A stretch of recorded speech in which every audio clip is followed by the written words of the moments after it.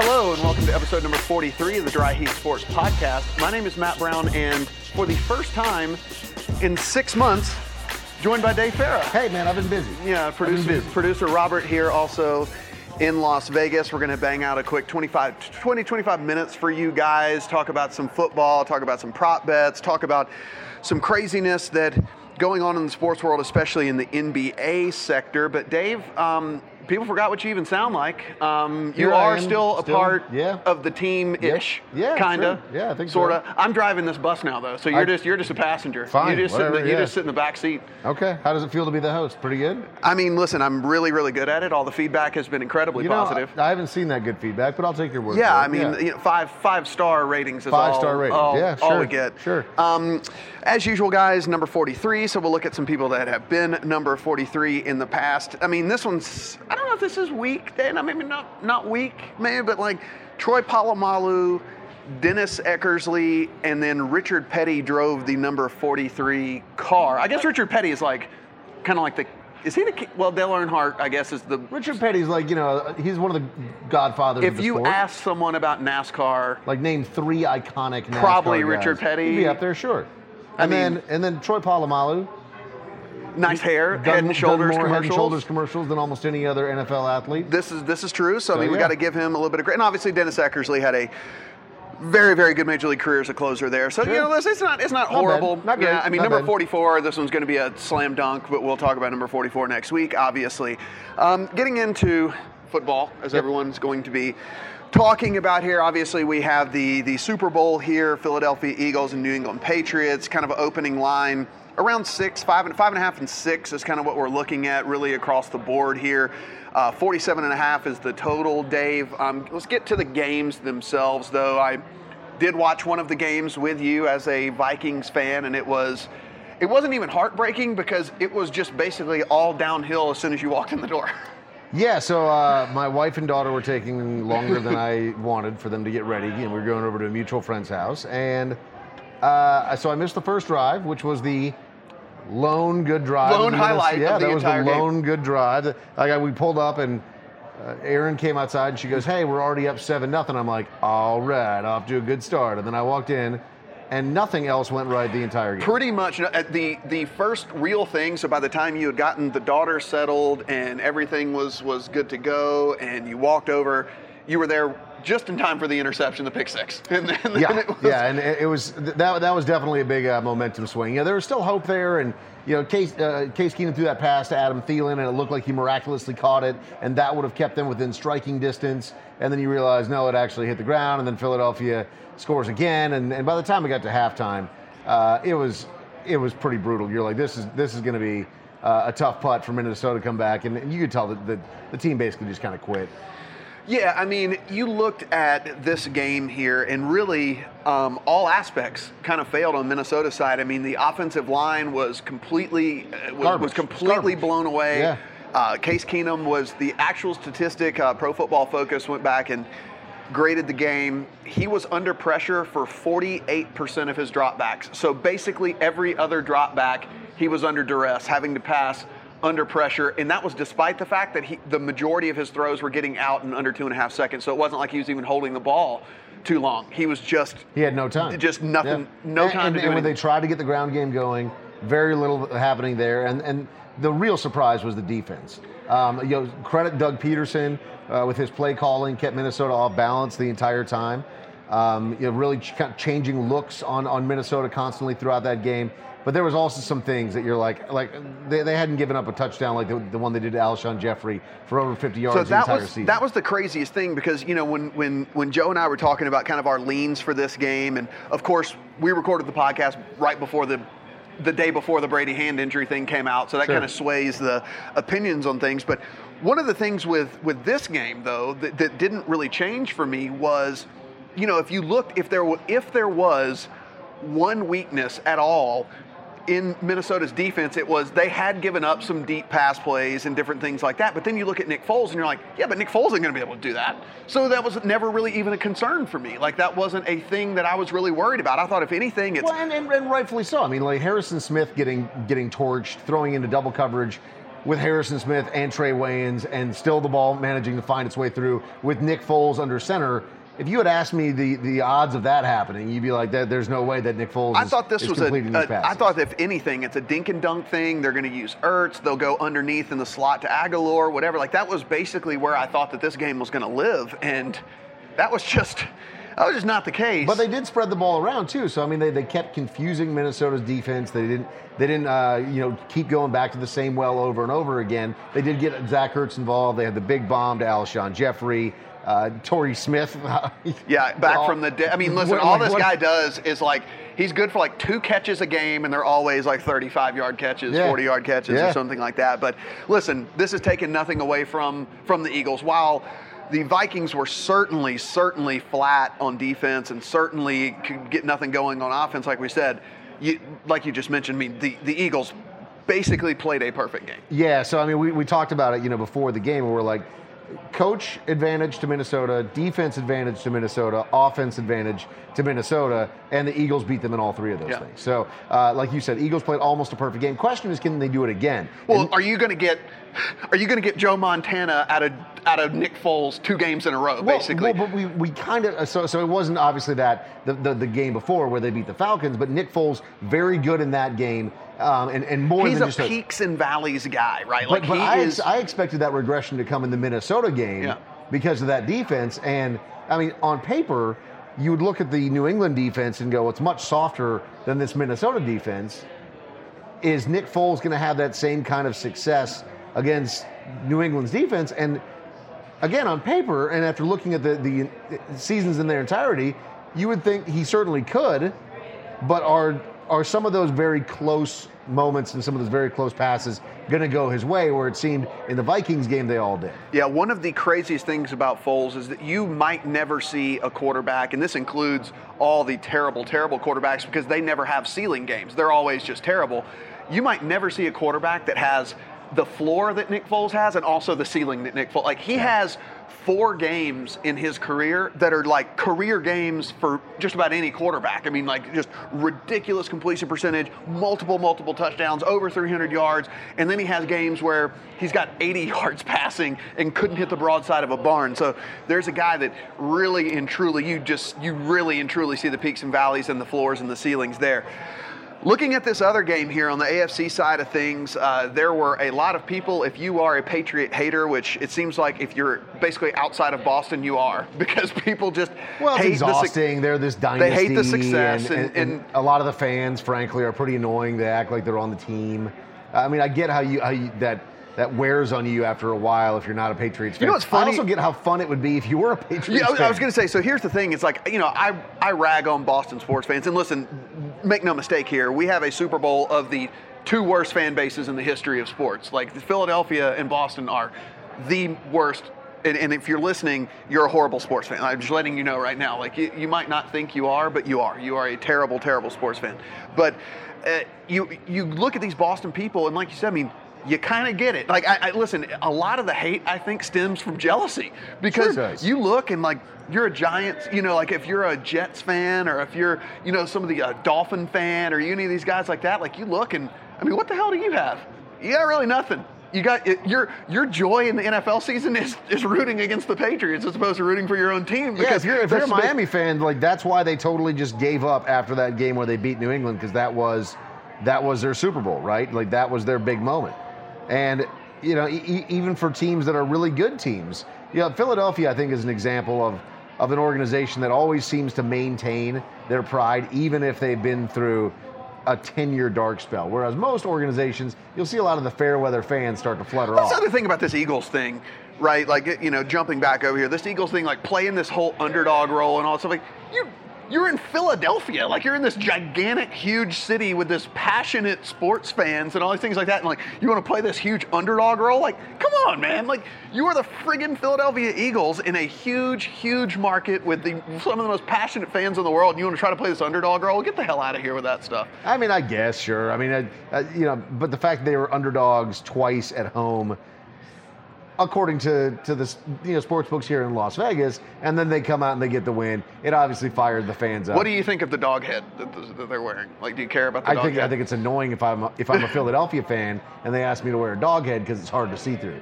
Like, I have very little tolerance for Halloween costumes. Have you but you sweat in those things? Yeah, they're hot.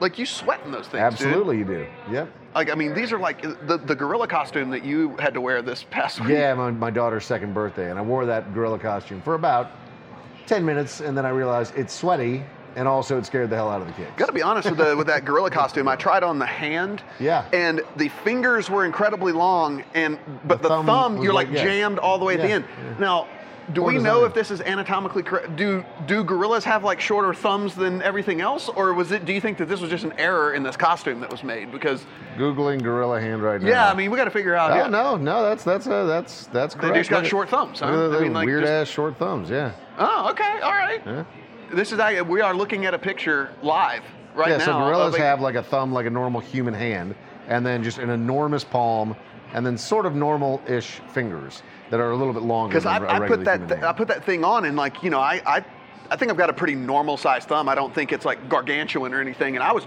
jammed up in that thing. Yeah, like but you also have really long fingers. I do have phalanges.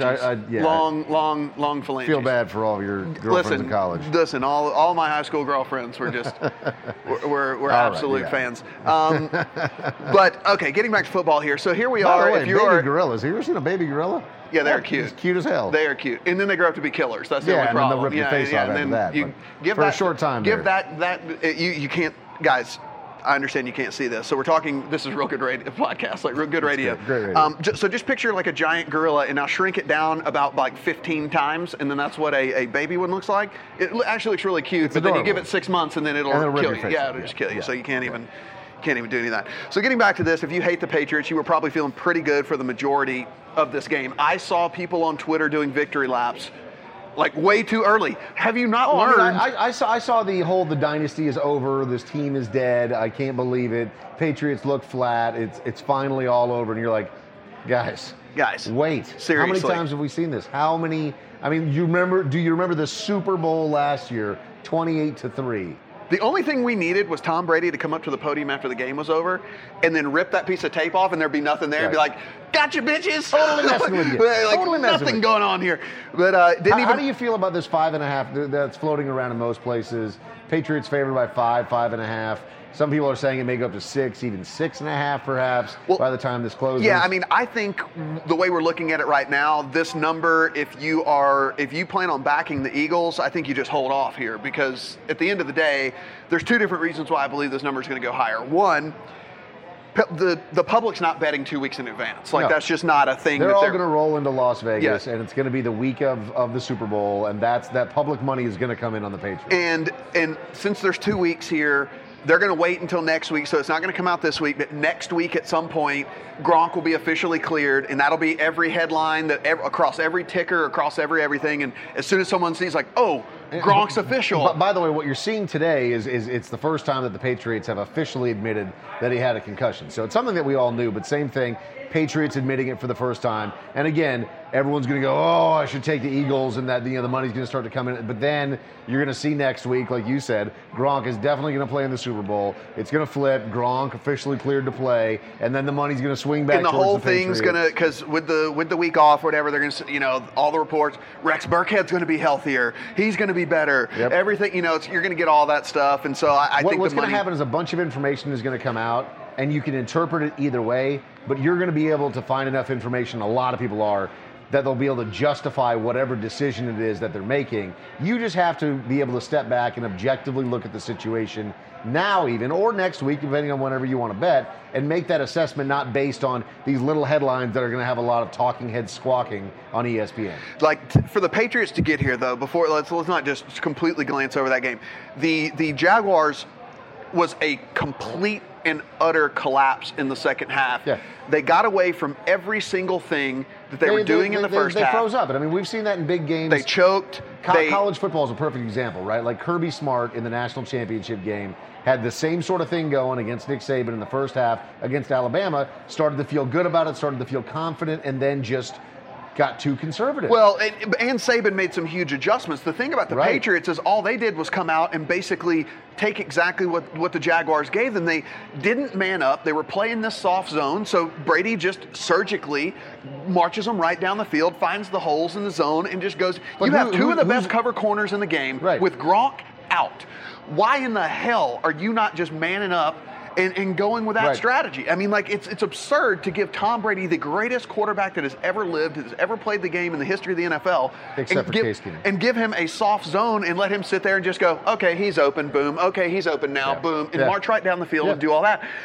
And the other thing, I understand the Jaguars aren't a team that blitz a lot. I get that. However, you do have Tom Brady. We do know that he is not a mobile quarterback, and we do know that he doesn't have his safety valve in Gronk. Like, I don't think it's crazy to try and put a little extra pressure on him. No, it was working in the first half. Make him uncomfortable. He was getting happy. If you believe this hand. Yes. And it wasn't maybe as bad as we thought, or maybe it wasn't, he just powered through it. But when you'd see him get tackled and sacked, he would go down and he wouldn't use that hand when he'd fall to the ground. Like, it was a concern for him. I get Make him uncomfortable. It's not part of their defense to blitz a lot because they just expect their front four to get there. But I mean, listen, man up, Gronk's out of the game. Man up, blitz, make him have to make quick decisions, make him have to throw the ball very rapidly. Hopefully you get to him. The guy's not going to escape the pocket. He self-sacks at this point, which, again, at his age is smart. He's not putting up stupid throws. That's not what Tom Brady does. But, I mean, if you're a Jacksonville fan, I know this has got to be very, very bitter for you. It seemed like the game was in the bag. On top of that, if you guys don't follow Warren Sharp on Twitter, he's a real good – he goes down and breaks down the games really, really well. And he said, here's a Twitter stream that Jaguar fans are not going to want to read. And he goes and says, here's where the Jaguars were ahead in this game, and here's the play sequence. They go down. Bortles is snapping the ball with like 13 seconds left on the play clock. They ran the exact same sequence for 4 straight times that they had the ball. They ran on first down, threw a ball of over 20 yards on second down, ran on third down, punted. And every single time they didn't run the play clock down to under 5 seconds, and every single time they are not trying to get any sort of hunk yardage. They're throwing it 20 yards down the field, and then they run it back into the heart of the defense. It was a big moment, and it got away from them. That's just it. Like, they just stopped paying attention. They stopped following their own game plan. They got nervous and they collapsed. They choked, and that's almost what you would expect with a lot of these teams. You can say the exact same thing about Minnesota. Relatively young squad. Case Keenum is your quarterback out there. They just choked. Like, they just weren't able. And again, giving due credit to where it was earned on the opposite side of the ball in both of those games, but still, those teams in those moments just collapsed because they're not Tom Brady and the Patriots. You and I maybe we're a little biased just because, again, our hardcore sports fandom, obviously we've known Tom Brady much longer than, when we were younger, when there was John Elway, and when we were younger, when there was Joe Montana and different things like that.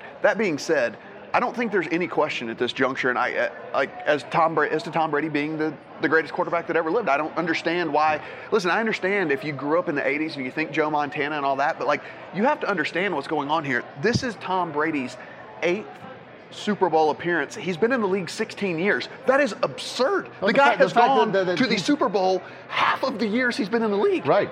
What was that stat that we were talking about the other day? It's more likely for Tom Brady to go to the Super Bowl than it is for Blake Bortles to complete a pass. It's like you look at this and it makes you I don't think people give it, because again, like you said, it becomes old hat. I was on a text chain that I have with my friends and stuff. I was like, well, here come the Patriots, as they started whatever. Get the yawn, like people were typing in yawn, because it's become old hat, and we take it for granted. But what you really should do is take a step back and realize, not only is he the greatest quarterback that ever lived, this dynasty is the greatest in sports that's ever been. This is better than the Bulls. This is better than anything. It's hard to argue. The longevity and the dominance, again, in a league unlike in basketball, where 2 players can carry a team. You know what I'm saying? Like we've seen it. 2 players can carry an NBA team. That is not that way in football. And the NFL actually has structured to try for parity. And when you talk about a dynasty, the fact that you can have Tom Brady sitting out a 4-game suspension at the beginning of last year, and you can plug in Jacoby Brissett or Jimmy G, and still the system works. Like that's just another testament to it. But there's no question about how good Tom Brady is. You're right. It's a dynasty like we've never seen before, and that's why it's so frustrating. And might never see again. Right, and that's why it's so frustrating to people that aren't fans of New England sports, because you look at this dynasty and they're not your team. They're somebody else's team. And in this free agent. In this free agency era, and the reason why I say we might never see again is because, so you got a guy like Kirk Cousins, for example, right? And there's pretty much anyone that has any sort of football knowledge whatsoever would understand that he's definitely one of the top half quarterbacks in the league. But that's not good enough for the Redskins. He's going to walk. He's going to go somewhere else. They didn't want to give him a long-term deal because at the end of the day, everyone looks and it's like, yeah, but it's not Tom Brady. It's not Aaron Rodgers. Right. It's not what you look at the stuff like this and it's like, guys, we got to understand what's going on here. You got to ride out the last couple of years here of Tom Brady and them, and then make your push and go whatever. But like to let some of the stuff that goes on in the NFL, you just have to understand what you're living through right now. You are living through a once in a generation, once in a lifetime type of situation, and sucks to be you. I don't know if you saw this, but the whole thing with Tom Brady's hand, like how it was cut, I guess that they were actually doing surgery on his hand so they could put another finger on it so he'd have enough for the sixth Super Bowl ring. For the sixth Super Bowl ring. Listen, I understand he says he wants to play until he's 45, but dude, if you win this, just quit. You win on the field. You win a sixth Super Bowl in your year 40. Back to back. Like, how do you... What's your motive? You have a supermodel wife. Who makes more money than you, by the way? Yeah, you got a supermodel wife. You've got this perfect family. You got this person. Like, what at that point motivates you in, let's say May or June after it all sinks in to like get up and go run? The only thing that will make sense to me is if Tom Brady decides to come back for another season is if he secretly hates his wife. Just doesn't want to be at home. That's the only thing that makes sense. Where he's like, I got to go practice, honey, for 9 hours. I could totally get that. So basically, we sat here, went through the NFL stuff. Obviously, there's tons of NBA news, but we don't have enough time here to go through all of that. Dave, early look right here. Obviously, I'm not going to hold your feet to the fire here. Where there's a week and a half left. I'll fire on all these things. So we'll 5.5 right now with the Patriots. Gun to your head. Where are you putting taking the Patriots? Taking the Patriots to cover the 5.5. Yep.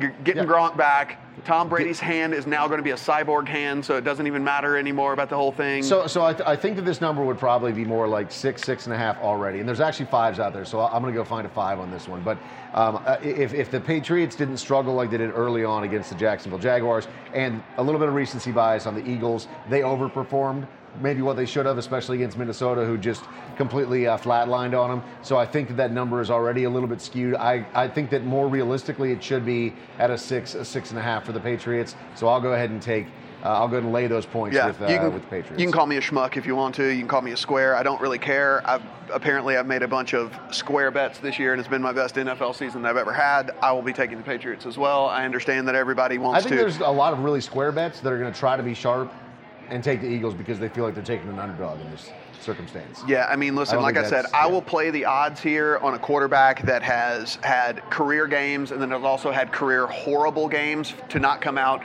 and, like we said, be John Elway, be Joe Montana for 2 games in a row. I don't think Nick Foles is going to be able to do that. And listen, Patriots are going to be healthy. Everyone's going to be back. Everything's going to be clicking. They've been there, done that with the greatest quarterback and the greatest coach that have ever been in the NFL. So that's where I'm going to do that. And listen, we will have our Super Bowl spectacular show next week. We'll talk about, listen, there's going to be all kinds of NBA news to talk about. I mean, if you've been following this, everyone's unhappy. Basically, everyone's unhappy in the NBA. And LeBron James and the Cleveland Cavaliers suck. Yes, I mean, everyone's unhappy. Everything in the NBA is going to be turned on its head for next week. So we will have a blockbuster show. Joe will be back. Dave, will you be back next week is the question. Yeah, we'll see. I mean, like, I was kind of enjoying my sabbatical. Yeah, I get it. We talk so much throughout the week when we're not doing a show together that I just feel like, it's just so much mad. Listen, I understand with Dave being back, I would really, don't give us all those 1-star votes. I really, please just keep the 5 stars coming in. I understand you want to go with the 2s and the 1s. I'm pretty unlikable. Let's try to not do that. As always, you can follow us across all the social medias at Dry Heat Sports with all that. So for Dave, welcome back. Thank you. It was nice to be back. For producer Robert, you bet you. We saw producer Robert pick up a big table today. all by himself. Yeah, all by himself, and it was T-Rex arms, it was great. I mean, listen, it must have weighed at least a third of what he weighs. Yeah. And so I mean, it was probably 25, 30 crazy. pounds. We're not going to talk crypto because crypto's been not good for the last couple of weeks. We'll talk. I'm sure it'll bounce back. We'll talk crypto whenever it's good again. So that's whenever we'll bring that back up. Thanks, guys, and we'll see you next week for episode number 44.